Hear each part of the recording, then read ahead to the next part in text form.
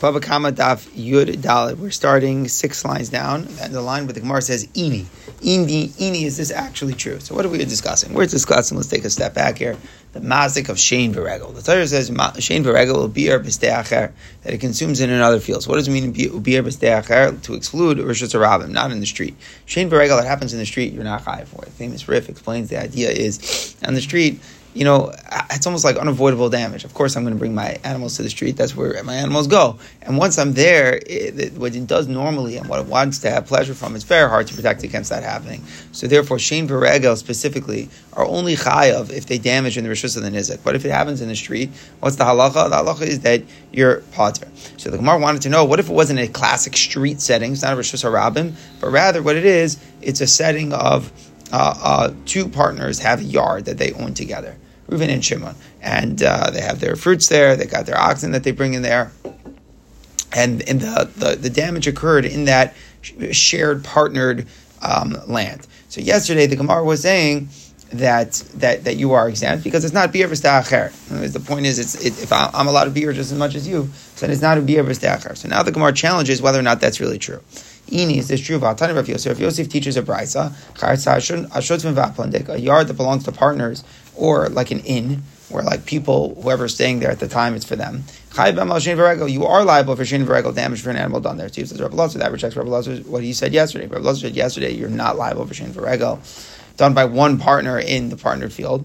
And here, this brisa of Rav Yosef teaches differently. It says you are chayiv. So that's the question. So the Gemara responds, you think that this is really a good kasha on me? You don't think there are other brises out there that disagree about this issue? And he's going to bring another brisa, which is going to seem to support him. It says another brisa, Arba close, like Shimon Elazar would make 4 big rules in regard to the liability for damages. If it's a place that only the damaged party is allowed to go, and not the damager, meaning like his private yard, it's only for the nizak, well then clearly chayav bakol. The damager is fully liable.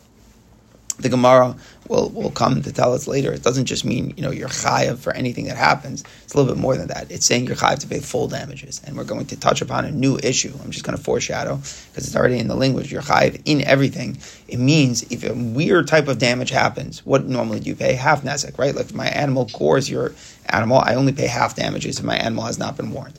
All of that is only in the street. But Rabbi Tarfon holds that if it happens in a private location, then even Karen pays full damages, and he makes a kavachomer. He explains that if it's true that Shein V'Regel are chayav to pay full damages, certainly Karen. And the whole halacha that Karen of a tam pays only half nezek, in his view is only in the street. So when we say if it's a rishus for the nizek and not for the mazik, you're chayav bakol, it means you're chayav in full to pay the full damages. The mazik below the nizek, let's say it's a place that's only for the mazik and not the nizek, like the mazik's yard. So the nizek was careless and he let his animal roam into my yard, and in my yard my animal hurt it. Pater Mikol, I'm totally exempt, right? I say to you, what in the world was your ox doing in my property? Lazeh v'lazeh, if it's a place that's both for this one and that one, meaning both the Nizik and the Mazik have rights to be there. Like a yard belonging to partners, or an area like open fields, so they generally used to be owned collectively, not like a street. Pater Bal Shein V'Regel, then you're reliable for Shein V'Regel, the damage which is done there. And I'm sorry. Pater Bal Shein V'Regel, you're pater for Shein V'Regel. And the reason is it's not considered to be bi'er b'stei acher, and therefore you're pater. And this is the brisa which we're saying clearly goes like Rabbi Elazar, not like the brisa of Tani Rav Yosef. Then we conclude on for the weird types of damages, goring, pushing, biting, squatting, or kicking. So if it happens in these locations, if the owner of the animal was a tam, you pay half. Muad, if the owner of the animal was muad, then you pay nezek shalom. Okay, so that's the third case. Where chatzar shutfin, you're pater Shein V'Regel. What's the fourth case? Lo lazeh v'lo lazeh. Let's say it's a location that's not for this one or that one. What would an example be? Let's say it's a yard that doesn't belong to either of them. So let's say it would seem to be, the Gemara is going to explain it differently, but Pashup Shah would be, Reuven and Shimon both were careless about their oxen, and they both wandered into Levi's field. So now, in that scenario, what's the halacha? We say, chayav bal Shein V'Regel. So the damage that occurs there, you're chayav Shein V'Regel, you're fully liable. You are fully liable. For damages done in weird ways, you pay stam is half nezek, and the owner of muad, you pay nezek shalom. So again, it says 4 klalim. What are the 4 klalim here? If it's only for the nizik and not the mazik, I pay for everything. If it's only for the mazik and not for the nizik, I'm totally exempt. If it's a place that we share, you're pater for shein v'regel. If it's a place that neither of us are meant to be, so then we say you're chayiv for shein v'regel. Okay. So after that whole brisa, the Ketani Mias, what did we get out of that brisa? That it said pretty explicitly, case 3, Chazar Shotun V'Habika, the yard belongs to the partners or to open fields. Pater Bala, Shein V'Regel, you're pater. That's exactly like Rebbe Lazar. Not like the brisa that we started with today from Rav Yosef. So now the Gemara turns, after it does that, it's interesting. The Gemara says, Kashin Adadi. They contradict one another. So, when you learn Gemara, it's also often a confusing thing. Is it a problem that two brisas contradict each other? Like, today, why is that such a problem, right? We had Rav Yosef brisa, we have Rebbe Lazar's opinion. We were trying to refute each one. We end up saying that it's a machlokas tanoim. Isn't that, that's good, right? The Gemara doesn't stop there. The Gemara says kashin adadi. Like the Gemara is probing further here and trying to see if there's some sort of reconciliation that can be made between the brisas. So the Gemara says, again, what issue are we trying to reconcile? What is the din of shein v'regel in chatzar hashutfim? In a street, I am pater. In a private location of the nizik, I am chayiv. What about a shared location? Kitani here, what is the last brisa talking about when it says you're pater? That's talking about a yard which is both for both of their fruits and for both of their oxen. It's owned by both partners. They're each allowed to bring their produce and each allowed to bring their oxen. That if they have total equal rights together, so that's clearly not bir b'stei acher, because each partner has just as much rights as the other one, and therefore you are exempt for shein v'regel for the damage which is done there. The mazik is allowed to bring his ox there. It's not bir b'stei acher, and that's the second brisa, which is more like inclined with the way we had thought about Rebbe Lazar's opinion. What about the first brisa, Rav Yosef Shita? Ahid Rav Yosef, that first brisa, Rav Yosef, that says that the mazik is chayav b'chatzim yuchadas leperos. It meant that it was a joint yard that we can both store our fruit. The enum yuchadas l'shvarim. It didn't mean that we both had rights to bring our oxen in. Meaning the deal was we can both store our fruit, but only one of us has the right to bring in animals. That was the way the lease was signed. That was like that. So in such a case, the lagabe shein havle chatzar nizek, with respect to damage that happens with shein, it is chatzar nizek. Why? Because the mazik who brought his ox in is not allowed to. So therefore he is liable. So what we're saying is, according to this view so far, is that really the criteria of bir b'stei acher isn't so much like, is this my private space to exclude yours, as much as did I have a right to bring my ox here? That's really more the key. So if we totally have equal rights, we can both bring our ox in there, then you're going to be pater for shein v'regel, just like you're pater in the street. The first brisa that said you're chayiv is a shared place. It means that we have a shared place that we store our fruit, but only only the nizik has a right to bring in his ox. So in that case, if the mazik's ox wanders in, it was wrong for the mazik to allow his ox to come in, and therefore he is liable for what happened. So the Gemara has made reconciliation. There's two types of chatzar hashutfit. If it's miyuchad for both peros and oxen, so then you're going to be pater for shein v'regel. If it's only miyuchad the peros but not miyuchad for the oxen, so then you're going to be chayiv for shein v'regel. Dekanami, this can be inferred from the reading of the brisa. In Rav Yosef's brisa, it said chatzar hashutfit next to an inn. An inn is usually a place where you don't bring in your oxen. It said a chatzar shotun next to an area of open fields where usually oxen are allowed to enter. So therefore, from the neighboring case in each brisa, we could see that there's a distinction what type we're talking about. In the first brisa from Rav Yosef, we're talking about that like an inn where oxen were not allowed in. And the other brisa where your pater was a case where oxen were allowed in.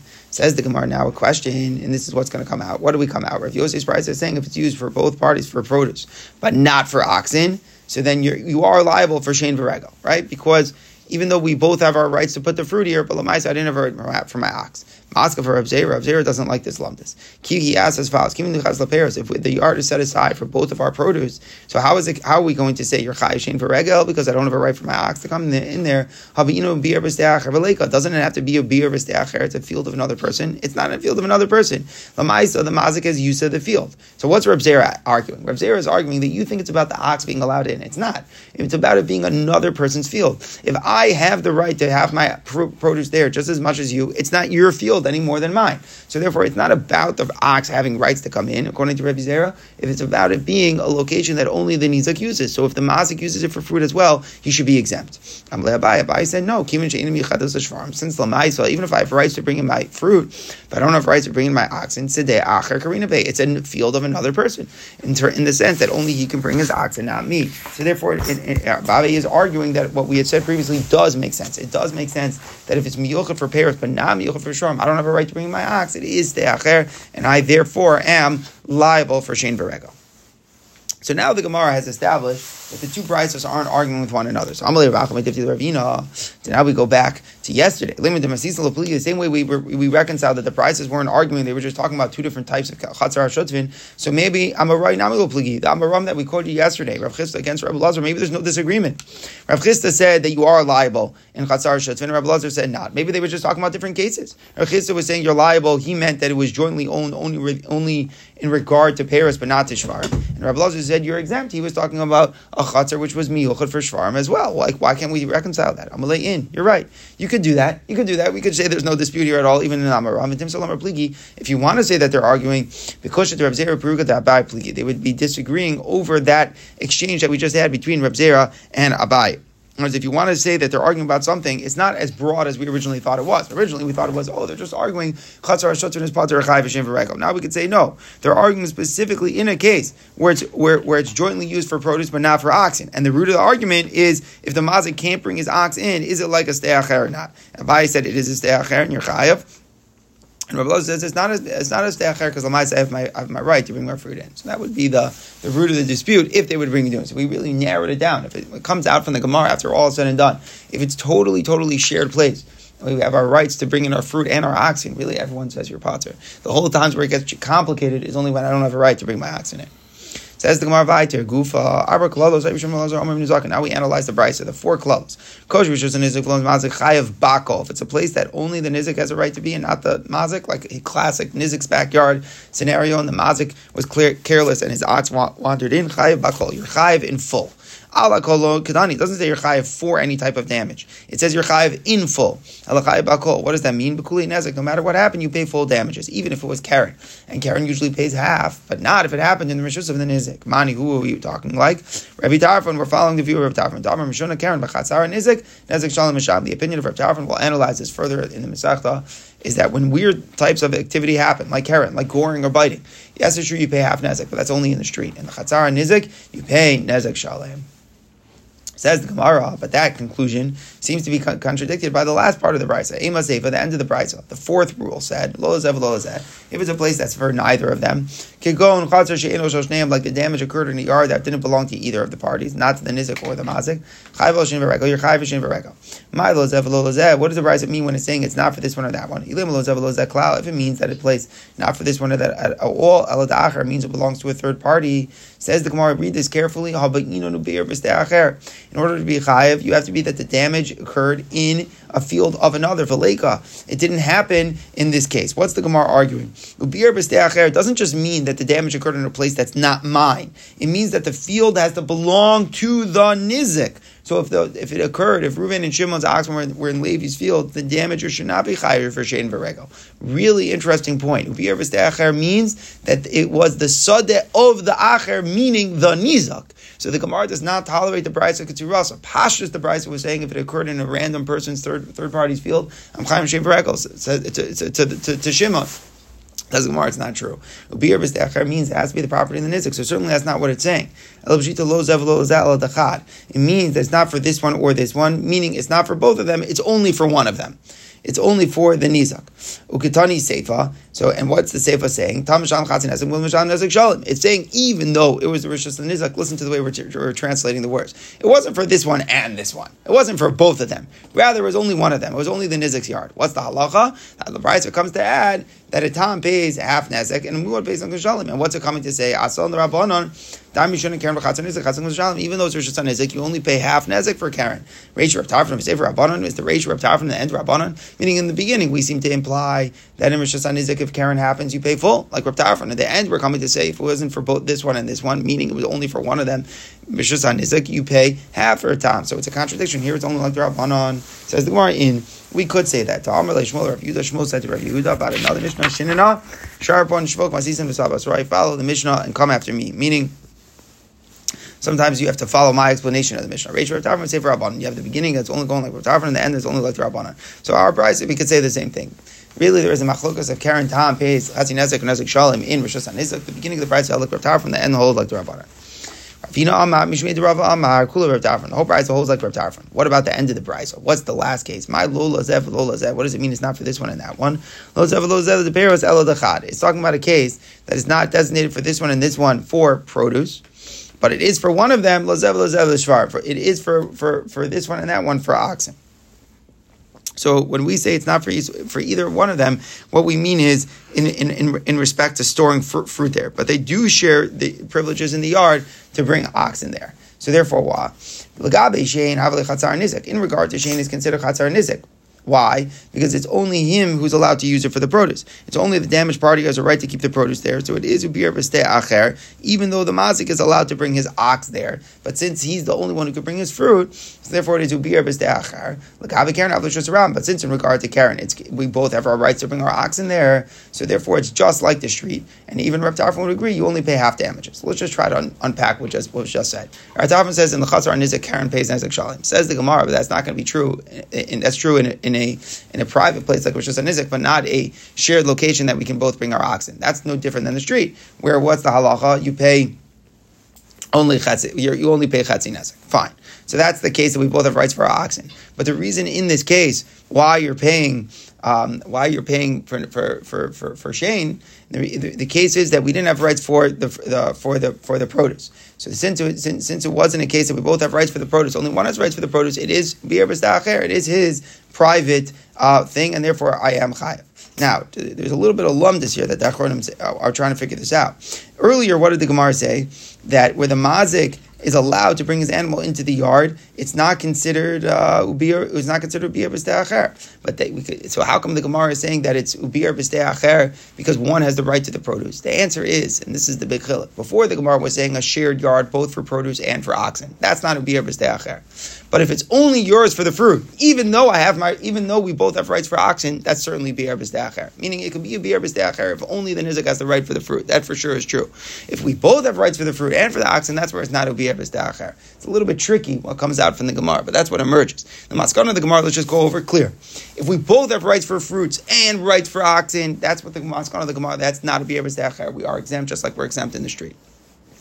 If we both have rights for fruit, but only one of us has the right for the oxen, not the mazik. That was the Gemara before. A whole discussion, a whole dispute, not so simple how to look at that case if you're chayav or pater. The opposite, if we both have rights for oxen, but only one of us has rights for his fruit, that certainly is ubir b'stei acher in regard to Shane, and certainly I pay for nezek shalim for the Shane. Whereas in the Karen, what would happen there, what would be like happening in the street, and you pay chatzi nezek. So a little bit tricky putting together all those cases. Says the Gemara, if that's the case over here, that the final case is talking about where only the damaged party had his right to bring the produce, and both had right to the oxen, our boss. So there's not 4 rules, shloshah, there's only 3 rules, because actually there's no new halacha here. We're talking about a yard that's the premises of the nizek klape shein v'regel, and it's public klape Karen. So it's not different than any of the first 3 rules.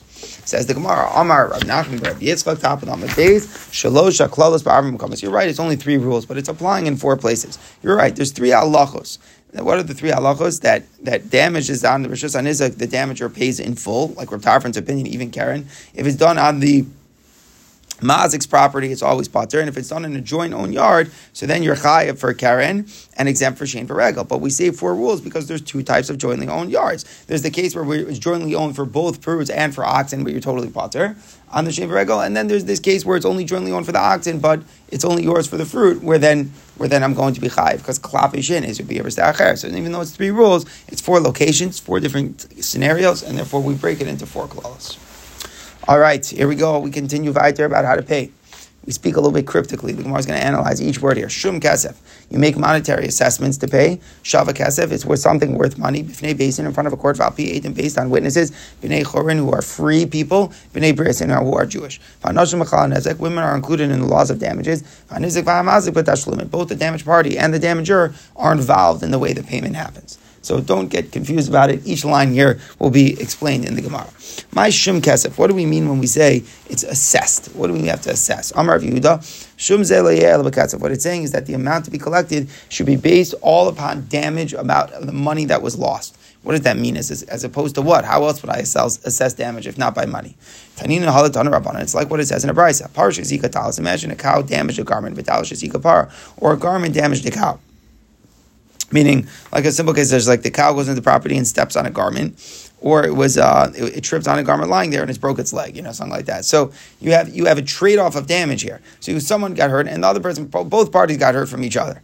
We don't say that the cow should go to the damaged party as payment for the garment, or Vitalis Papar, or the garment should go for the cow. It's not fair because it's not necessarily the same amount that it damaged, not the same value. So it's an interesting Havamina, but it sounds like there was some sort of Havamina that if I damage you and you damage me, they just offset each other, right? It's like offsetting penalties, even if they're not necessarily equal in how severe the penalty is, but offsetting penalties cancel. We're saying it doesn't work like that. It doesn't work like the damages. You look at the monetary value, and that value has to get to the party. Shava Kesef, with something worth money. The Tana Rabbanon Shava Kesef, Malami, this teacher saying, what do we mean with something worth money? That we only collect from real property. Real property is real estate, and that's considered. That's what Shava Kesef is referring to. The Gemara will explain how it's like that in 1 second. If the damaged party goes and instead of taking real estate, he takes movables, based in Govalomaham, the court will collect from them. The Gemara is going to explain what in the world is going on here. It sounds like we're saying you could only collect from real estate, or maybe if the mazik sees movable. So the Gemara analyzes what was just said. Amar Mar. Shava Kesef is going to look how is Shava Kesef referring to real estate? Shava Kesef means worth money. How does worth money equal real estate? Amar Rabba Ula Davar Shava Kesef. Real estate is worth any amount of money that someone pays for it. What does that mean to say? Is that there's not subject to the laws of Onah. Usually in business, there's laws of cheating. The regular laws of cheating do not apply to real estate. Whatever the price is, that's what the price was. Says the Gemara, it's not my meal. What are you trying to say is worth anything? It's not subject to the halachos of fraud and sale. Slaves and legal documents also aren't shaykh to Onah. If someone overpaid for a slave or a legal document, it stands even if it was more than a sixth off. But we're saying it's specifically real estate that you could collect from. So that doesn't seem to make sense, our definition of Shava Kesef. It means something that's acquired with money. Usually, what do you acquire with money? Real estate. Because metaltalim, you can't be koine with kesef. So therefore, something nikne bekesef, it refers to real estate. Says the Gemara, it's not precise because of adam shars nami can be kesef. Slaves and legal documents could be acquired with money. And here we're saying Shava Kesef specifically refers to real estate. So it has to be that, again, we got it wrong. Elamar, Rav Ashi, Shava Kesef, below Kesef means something worth money but isn't money. Ani Kula Kesef Ninu. All the other things that we mentioned, even all movables and even slaves and legal documents, are itself money. What is the Gemara saying? Listen to the Gemara's philosophy of economics. What is money? Money is something that I can move from place to place and spend. So anything is like that. Whether it's currency, whether it's movables, whether it's a slave, whether it's a document, it's like that. The one thing that's not like that is real estate. So therefore, when we say Shava Kesef, that's what makes Shava Kesef refer to karka specifically. So it's not, okay. So now that we got that definition clear, and we're saying, when saying you collect from Shava Kesef, it's saying damages are collected only from property. So the Gemara is like, wait a second, is that true? That Baba Kama damages are only collected from property? Ramali review the Ravuna Bar Yeshua. Tana, what was the price of Shava Kesef? We quoted this before, that you could pay with anything, even bran. So what is going on? We see that even movable properties could be collected for damages. Says the Gemara, you're right. Of course, generally collect with movable properties. We're talking about orphans. In other words, the person who did the damages, he died. And now the Nitzik is trying to collect from the orphans. So therefore, the halacha is just like any debt. You're not allowed to collect. You're not allowed to collect from movables. Rather, you're only allowed to collect from things that have a real shibud on it. And the real things that are real shibud are considered real estate. Says the Gemara, Ibi Asmi, if we're talking about a case that you're collecting from the orphans, Ema Seifa, let's ask from the Seifa. If the damaged party went first and he grabbed the movables based on Lugovala, based on what will allow him to collect. So Ibi asked me if the case is we're dealing with an orphan, am I based on his Govalam? Why would Basin let that happen? Let's say, right, a debtor died and now the Yarshined a lot of movables. So there's no shibud on movables. Imagine that the creditor goes and seizes them. He can't keep them. He can't keep them. Movable properties are not meshubed. So why are we going to allow? Why are we going to allow it to keep? Allow the nizak to keep it if he seized it. Says the Gemara, the case is he seized it not after death. He seized it while the debtor was still alive. So maybe he didn't mean to pay him back. Like imagine this case: someone owes you money, so you steal his wallet. You keep his wallet. You're holding his wallet, and then he died. There, you're allowed to keep his wallet, even though the Yisomim don't have to pay you for movables. But here, I was already holding those movables before the death of the debtor. So that's the case. So to summarize, when you're collecting from the mazik himself, of course you could collect even from movables. But if the mazik dies and you're collecting from the yisomim, so then you're only allowed to collect from things that have a shibud, like real estate. But if you made a tfis on the metaltal and mechaim, you could keep it. Bifnei basin, it has to be in front of a court. So what exactly does that mean?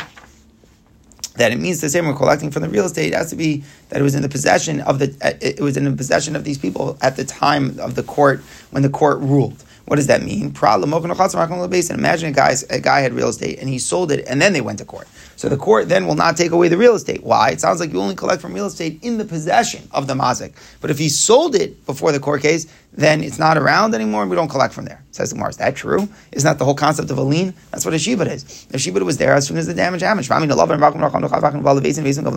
should we deduce if someone borrows money and sells his properties and then they came to court that Basin doesn't collect for the lender? It's not true. That's the whole lien. A lien is that even if you sell it, we collect. Says the Gemara, you're right. Of course that's not true. Of course, even if you sold your properties, we can collect from it. Ella, probably Basin had yotos. We're coming to exclude a court is a court of non-smicha type of judges. It has to be a basin, a legitimate basin, people who are ordained to have smicha. If they don't have smicha, then we will not use them.